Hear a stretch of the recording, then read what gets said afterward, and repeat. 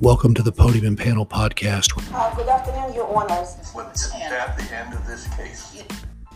How did this come about? Are you in the pay of the Microsoft Corporation?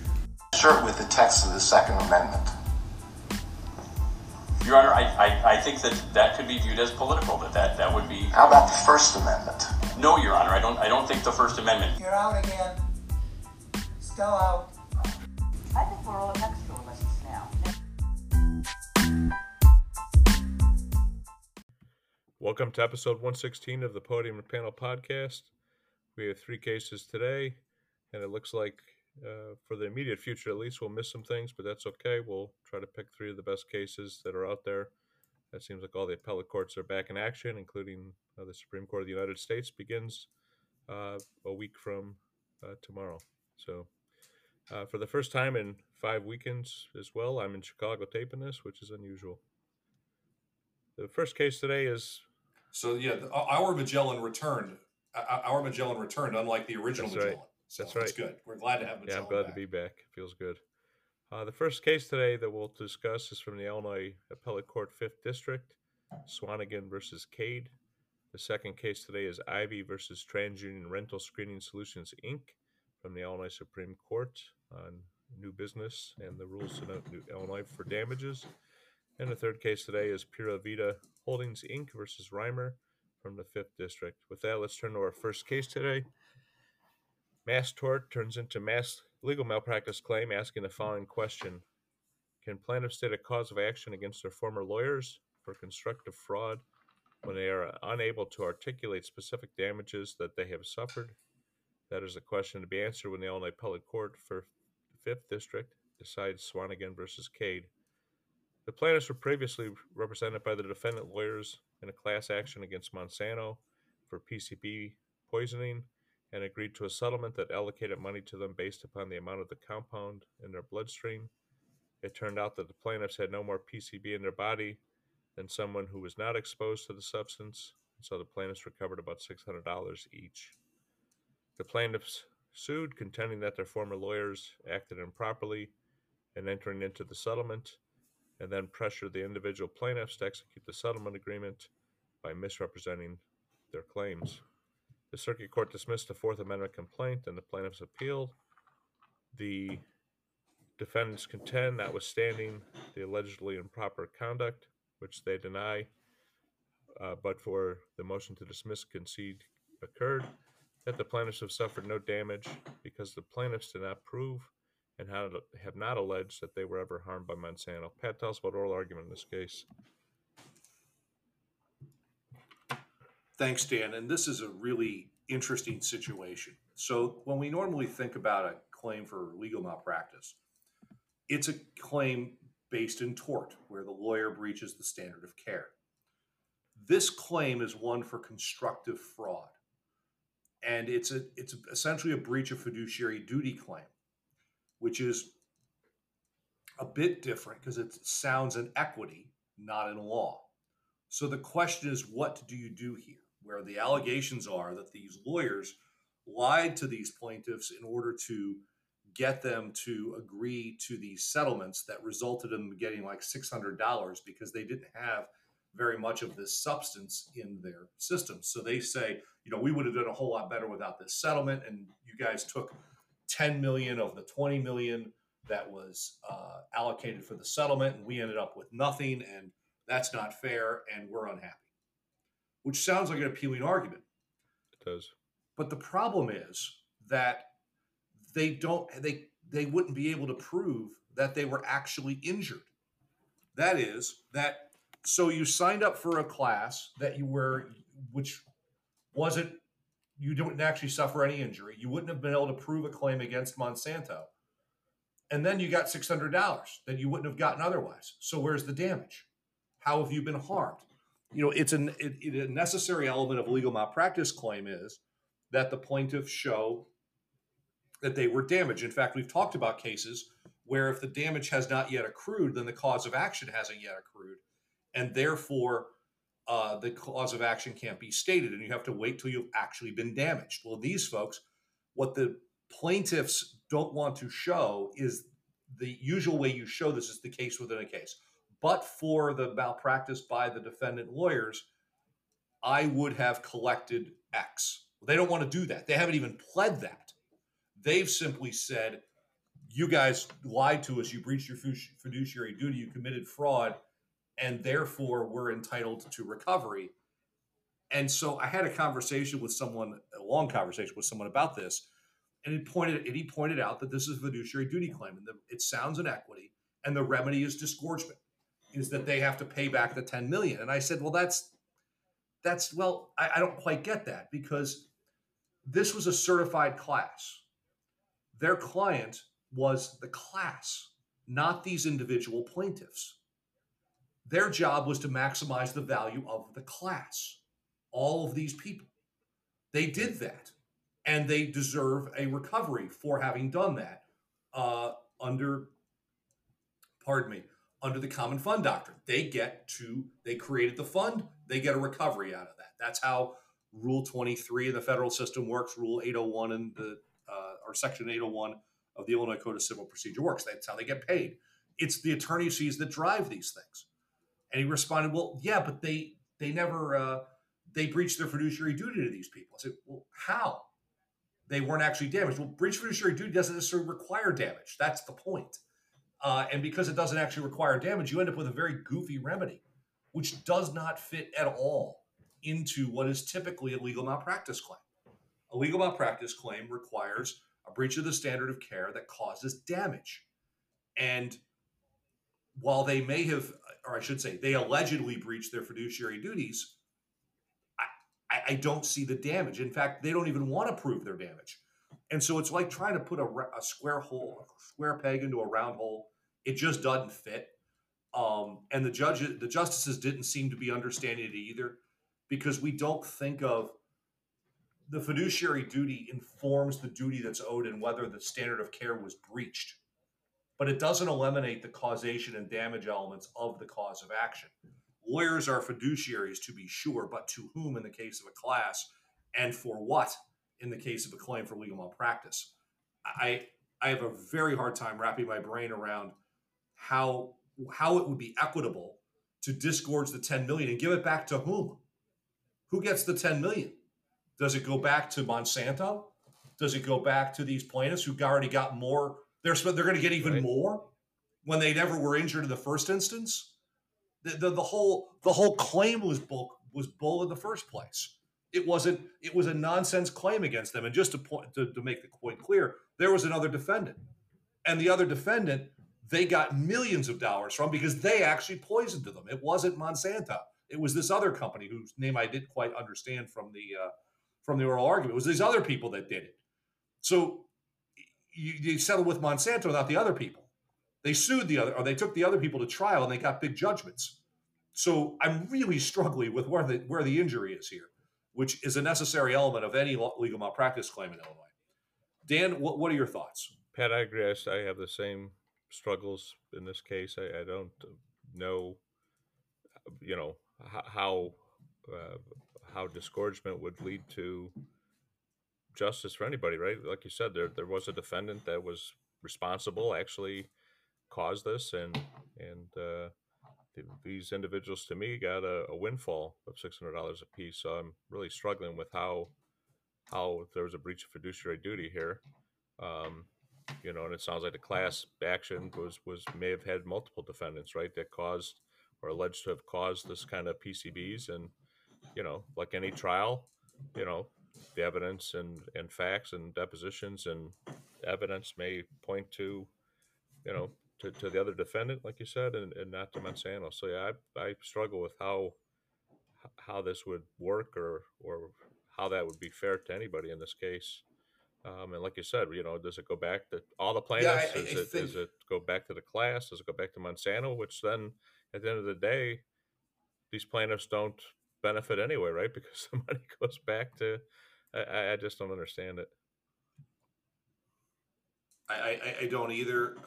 I get that the person who allegedly breaches their duty of care or their breach of their fiduciary duty doesn't deserve the money, but so what? If the plaintiff wasn't actually injured, and why is it just to give the money back? and to whom. I don't understand it. We'll see what the court has to say, but I have a feeling this is going to get affirmed. I do too. So with that, we'll take our first break and come back with segment 2 on episode 116 of the Podium and Panel podcast.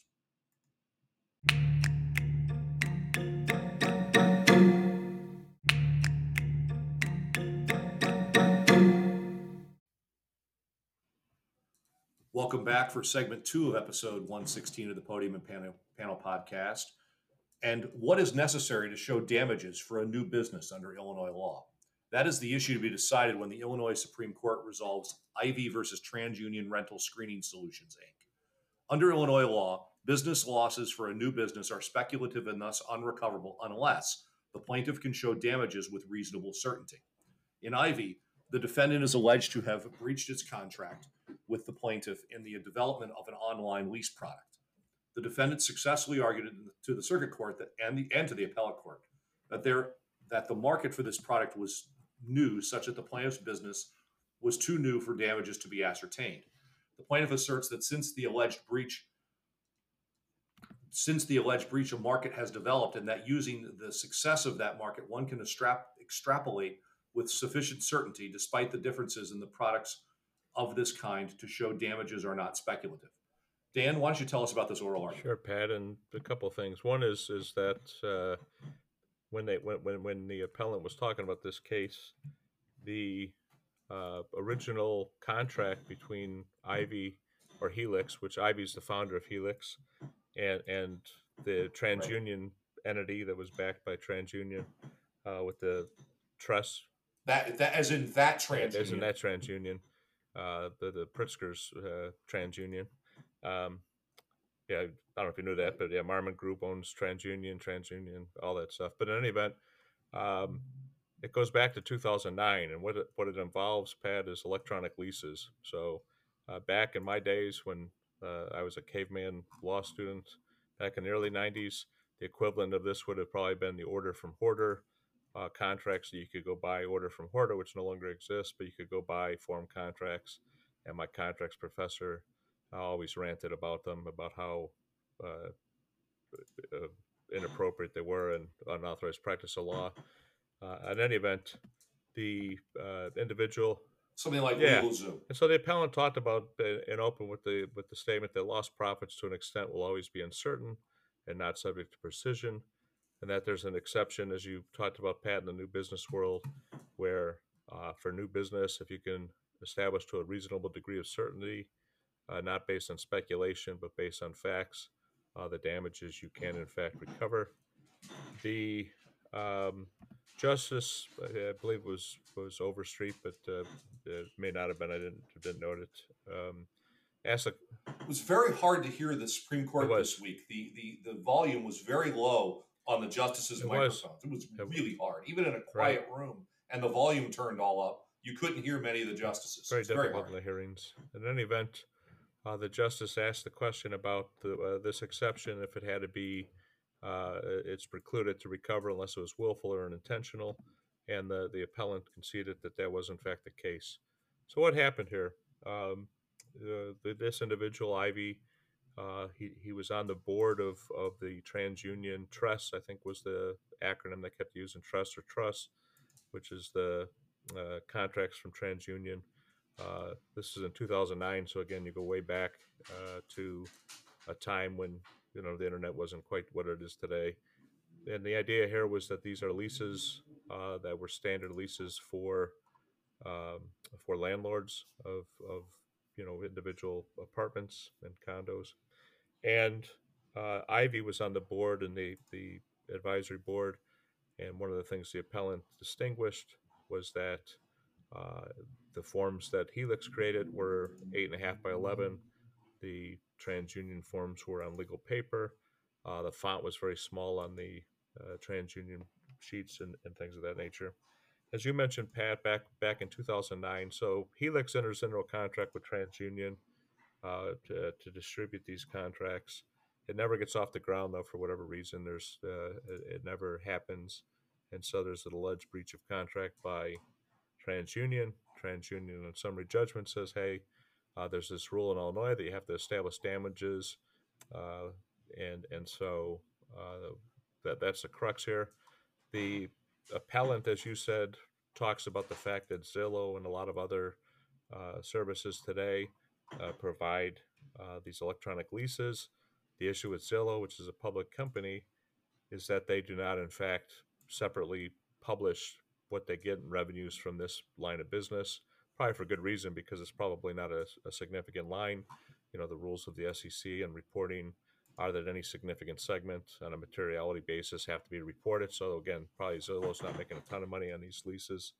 And so a lot of discussion. There was a case that the Supreme Court decided several years ago, Milex, which was a pharmaceutical case, and in rebuttal, one of the justices said, but in that case, there were identical pharmaceuticals being sold, and so we had a very good indication of the market and the profitability. And these rules are in place for a very good reason. If you're a new business, a new startup, and as Pat and I have discussed at some points, some of my business involves supporting startups. The problem with startups, of course, no matter what line of business they're in, if they might be the best competitor to whatever, the issue becomes, though, is if they're not actually doing business, which Helix, from the argument, was not actually conducting business. It was about to launch, and some of the justices kind of pushed back with the appellant, saying, well, in cases where we have, in fact, found this exception, these businesses were in business, and so they at least had some run rate or something. Because the problem with new businesses is, again, it's speculative, right? And without being... It's a whole lot of reasons why businesses Right. fail. And some of them have nothing to do with the product not being good. Right. Okay. Maybe management was bad. Maybe the employees stunk. Maybe a lot of things. And again, the one thing that the appellant argued and talked about was there were affidavits of not only Ivy, that he was familiar with the NAA lease, which was the TransUnion one, but also there were a couple of experts. There was an expert, Paul Cohen, who was also on the committee, talked about a large demand, and there was an opinion of Dr. Stan Smith, a PhD in economics from the University of Chicago, talking about the market for leases in general and U.S. Census data and rental units. Now there's 17 companies that are out there. Helix was the second to the market, and again, never got off the ground. And again, I think in this case, the appellate court was the first district, if memory serves correctly, and Justice Hyman wrote the opinion.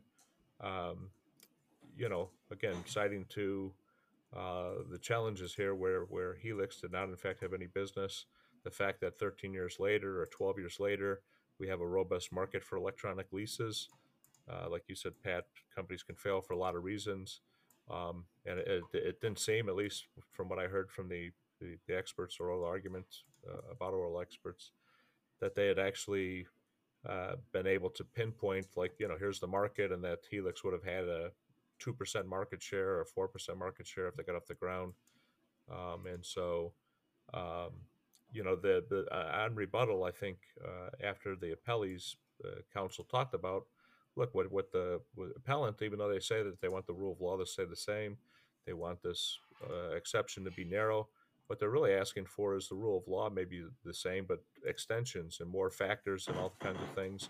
And I think on rebuttal, the justices really pushed back on the appellant's advocate, asking him about some of this. What exactly are you asking us to do here? Are you asking us to discard our long precedent in this arena and add additional factors or add additional subjective elements to this arena? And so I think the appellant in this case is going to have a tough time overcoming those hurdles. I think so, but I also will say that if what happened is what is alleged, that TransUnion, breached a contract somehow that caused them to lose their business, it's plain that the product has become, products like it have become a success. I'm not so sure it's too speculative. I think they've got I'm not too sure. Those that practice will recognize Stan Smith. Usually, you find him in tort cases opining on lost future wages. Interesting to hear him doing this. I mean, certainly within his bailiwick, but that's the usual place where we hear Stan Smith's name. I think you might be right, Pat. I mean, did they breach the contract? It appears they did. I guess the question would then be, how do you measure damages? But well, that's how they got out on summary judgment. So with that, we'll take our second break and come back with our third segment, discussing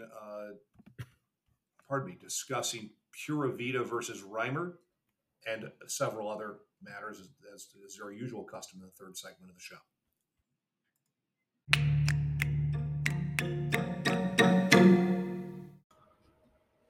Hey, Podium and Podcast listeners. If you want to get in touch with the show, you can drop us a line at podiumandpanelpodcast@gmail.com. Please let us know about cases you're interested in or guests you'd like us to interview. You can also follow Dan and I on LinkedIn, as well as the Podium and Panel Podcast page on LinkedIn. We look forward to hearing from you.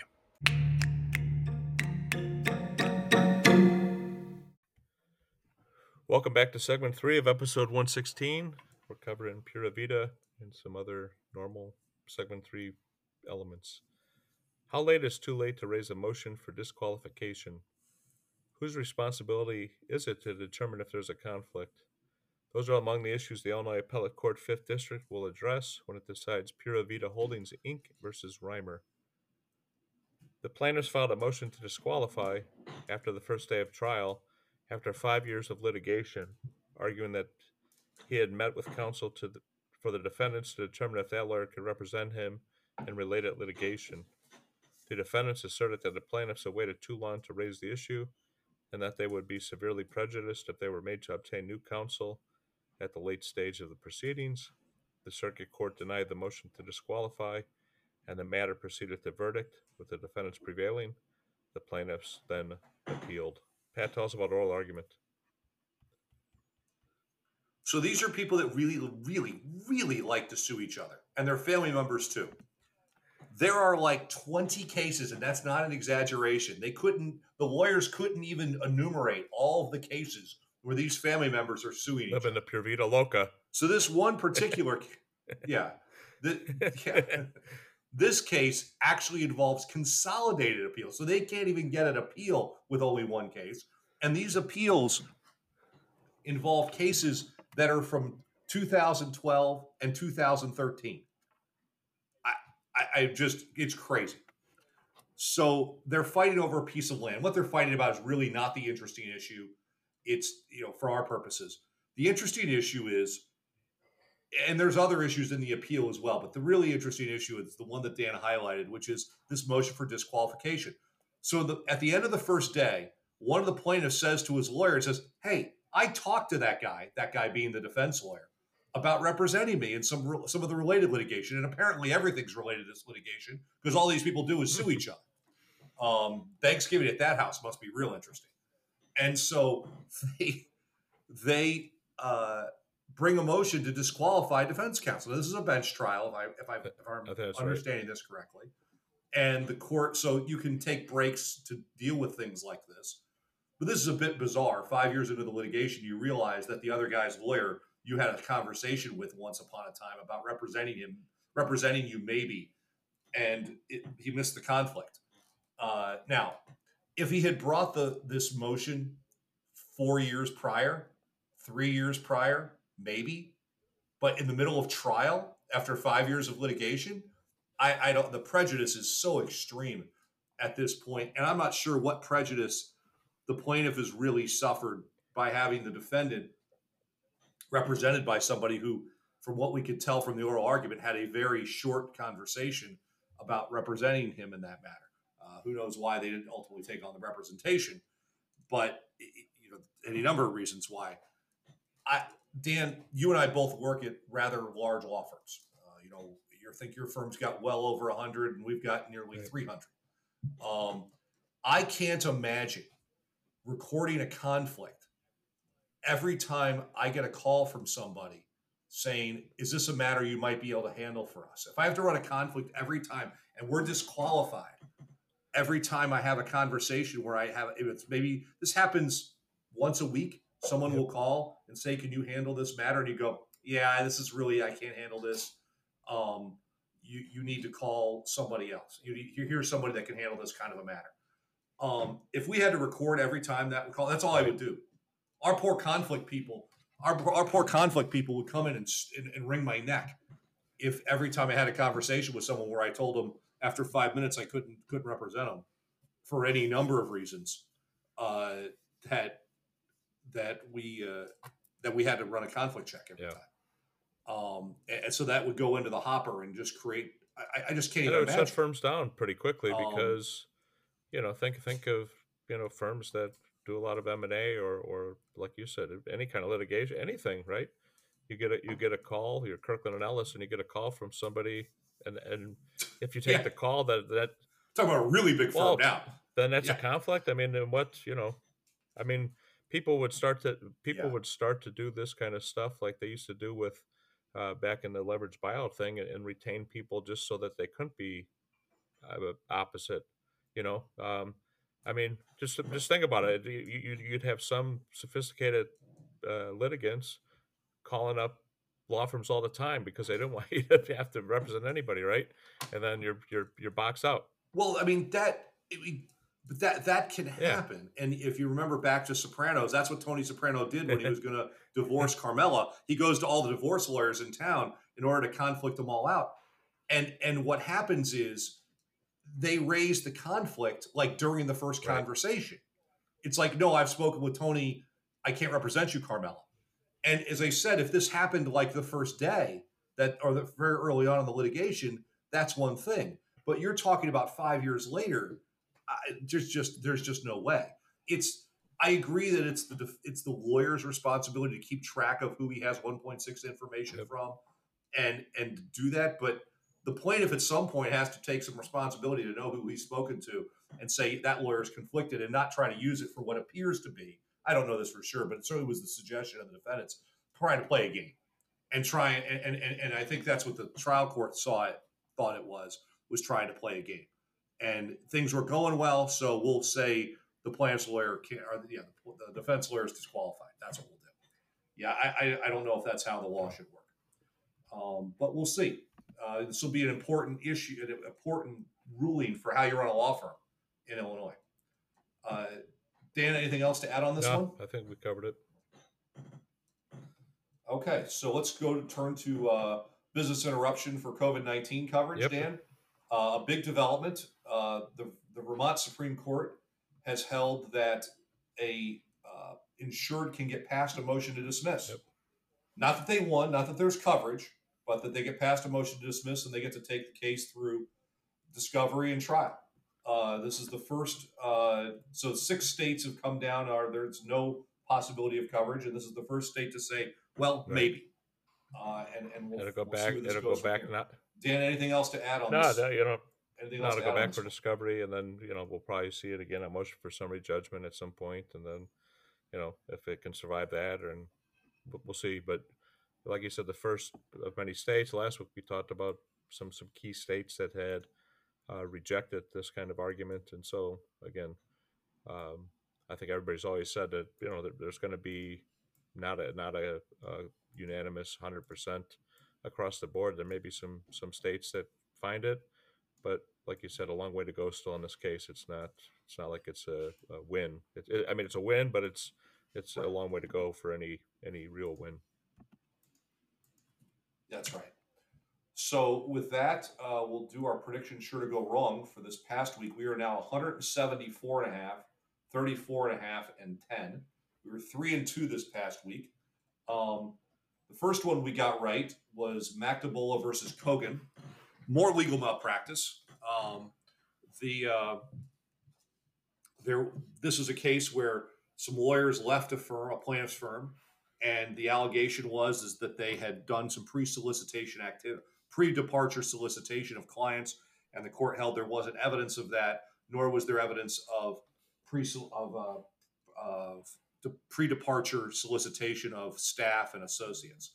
an application of the Dowd and Dowd versus Gleason case, which is the leading case certainly in Illinois and one of the leading cases nationally on how a lawyer has to conduct themselves when they're leaving their law firm. Dan, anything else? Anything to add on the McDougall Nope, matter? that covers it, I think. So the next one was one we got wrong, or at least I did, because this was a solo episode from episode 114. Both the McDougall case was also from episode 114. And this was Nutter versus Schiller, DeCanto, and Fleck. This is a case where the plaintiff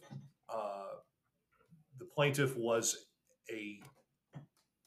in a divorce, and his lawyers, now the defendants in the legal malpractice case, filed a fee petition. They won the fee petition, but in response to that fee petition, the lawyer or the plaintiff filed a legal malpractice counterclaim that was not ruled on, nor was the petition for fees stayed pending the outcome of the legal malpractice claim, and the court held that there wasn't a sufficient record to determine if the court had erred in finding that res judicata applied. So some lessons here regarding how to do this, when to do this, and to get a good record, a sufficient record for the court to find that there might be error, because everything was done orally and there wasn't a bystander's report or a transcript. Anything else to add on that one, Dan? Nope, that's it. Which brings us to an Illinois Supreme Court case, Quiros versus the CTA, which we got right. Dan, why don't you tell us about this This was a case where the individual was not detectable. He was behind a pillar or something on a CTA. Eventually fell on the tracks. This is the case where the trains did not stop, even though the allegations was that they should have stopped and not ran over him. And the Illinois Supreme Court agreed with the appellate court that there's no legal duty owed to. No, they agreed with the circuit court. The appellate court had found that there was a duty. Yeah. And I forget who was on that appellate panel, but we covered it in episode 96. I don't remember, but right. I don't remember who was on the original appellate panel. There wasn't an oral argument at the appellate court. They ruled on the papers, and this case is a reaffirmation of the open and obvious doctrine, which is we've talked about a lot recently, and is really a very important decision. There's been a series of these decisions: Anderson versus CTA, and the Quiros case, and there's one other one I'm forgetting the name, but another one that the CTA prevailed on in this vein. So a very important decision, not only for the CTA, but more broadly. For those that don't know about the CTA and the subway stops and the train stops and even Metra, there's a very distinguishable painted, kind of rough-edged, probably about 18 inches wide or something, that people are told repeatedly over the phone systems, on Metra for sure, but I think on CTA when I write it as well, please stand behind the yellow line on CTA, stand behind the blue line on Metra, for this very reason, right? That these trains come in, that they're this guy crawled into the tunnel and went into one of the alcoves and hid out for a while. Right. Yeah. So if you it's a whole different if you watch like Marvel comics or stuff, I can't remember which Marvel comic, but they're always in the alcoves and one of those movies, and trains and stopping, and maybe Spider-Man or one of those. So yeah, don't do that. Which brings us to Midwest Sanitary versus Sandberg, Phoenix, and Von Gontard, which is another legal malpractice case. Full disclosure, I wrote an amicus brief in support of the appellants in this case on behalf of the Illinois Defense Council, and this did not go well. we lost. The court held that, unlike plaintiffs' lawyers, defense lawyers can be held liable for recovered or punitive damages that are assessed against their clients. I'm going to write about this along with the Quiros case in my column for the Chicago Daily Law Bulletin this week, as these are two issues I've written about quite a lot. So I'm going to turn it over to Dan so I don't say something stupid, which I am wont to do, as everyone knows. Dan, why don't you tell us about the Midwest Sanitary case? Sure. And the circuit court had denied the defendant attorney's motion to dismiss and had certified a question for immediate appeal pursuant to Illinois Supreme Court Rule 308. The question was, does Illinois public policy on punitive damages and or the statutory prohibition on punitive damages found in 735 LCS 5/2-1115 bar recovery of incurred punitive damages in a legal malpractice case where the client alleges that, but for the negligence of the attorney in the underlying case, the jury in the underlying case would have returned a verdict awarding either no punitive damages or punitive damages in a lesser sum, end quote. The appellate court answered the question in the negative and affirmed the judgment of the circuit court. The Supreme Court allowed the defendant attorney's petition for leave to appeal pursuant to Illinois Supreme Court Rule 315, and they answered the certified question in the negative. So those punitive damages are not barred. They affirmed the judgment of the appellate court and remand the cause to circuit court for further proceedings. And like you said, Pat, it seems, as you wrote in your amicus brief, as we talked about at the time when we discussed oral arguments, as much discussion was had on social media and in a lot of venues, this seems to create two-pronged legal malpractice in Illinois. And so this, in my view, is going to have a very chilling effect on defense attorneys because if punitive damages are alleged in a case, or you've got a client that's involved, our exposure is going to, on the defense side, is going to become more significant, and it's for the reasons, again, that you and others in the briefs and in the arguments argued why this is a bad public policy for whatever reason. The court disagreed with that, and so this will go back, and it'll be interesting to see how this gets applied, and again, how I don't know if our engagement letters will need to change. I don't know how you even go about this, honestly. I have no idea. I know insurance rates are going up for defense lawyers. And that was one of the issues that was raised in the Tri-G decision. I mean, ironically, Tri-G decision deals with this situation, and that was principally the court's reasoning was it was too speculative to figure out what punitive damages were when you were trying to assess them as uncollected punitive damages in the underlying case. Yes, that was a completely separate issue in the Tri-G case that we dealt with in the Ivy case on a new business. That has nothing to do with whether, yes, these were assessed punitive damages. That means that Midwest Sanitary did what they were alleged to have done. Right. They did the awful thing that led to the punitive damages. And now they've got a lawyer that's indemnifying for it. They're going to be made potentially to indemnify them for it. And the court says, well, those are compensatory damages in the legal malpractice case.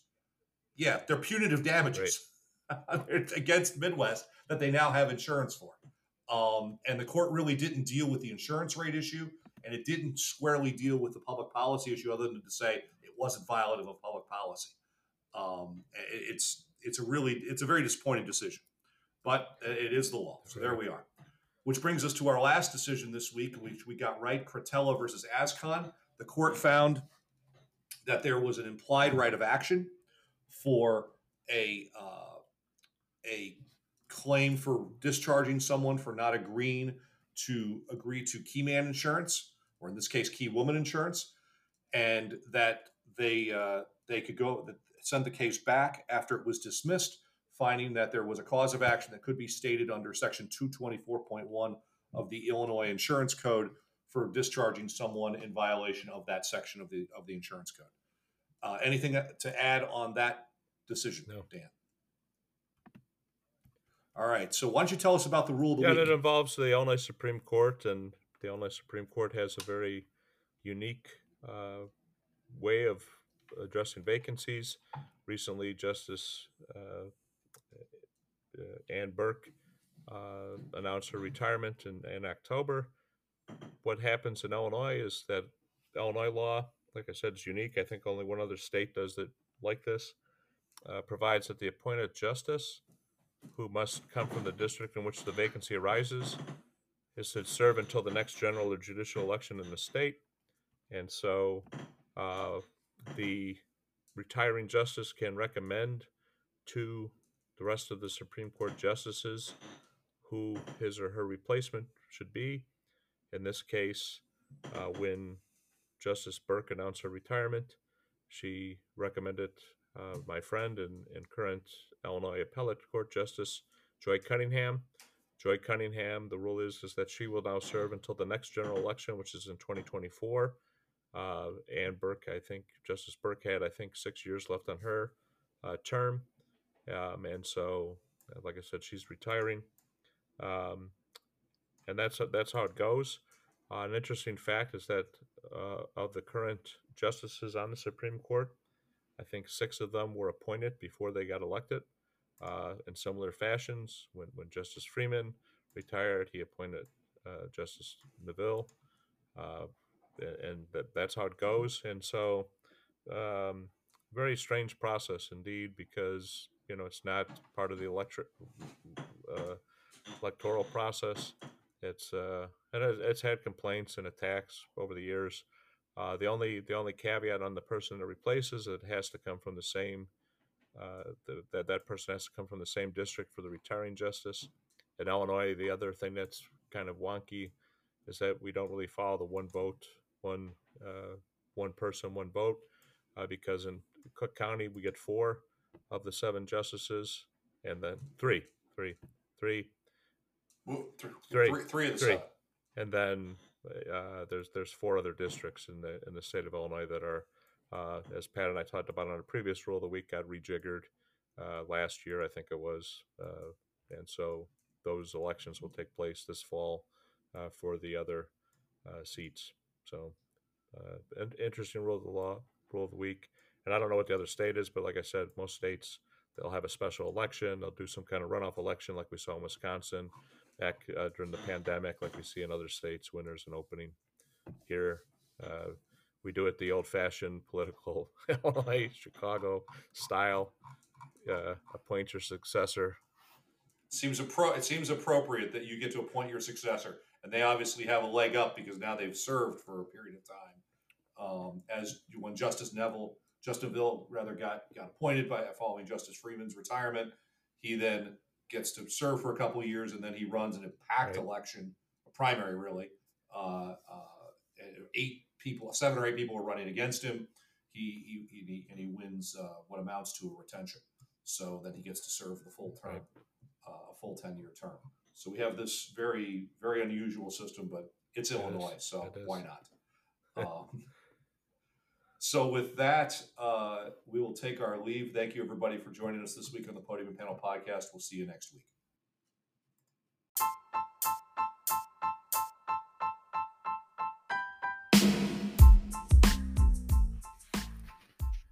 I'm Dan Cotter, and on behalf of my co-host Pat Eckler, we thank you for listening and look forward to having you join us again.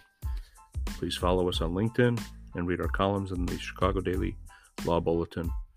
Please join us again at the Podium and Panel.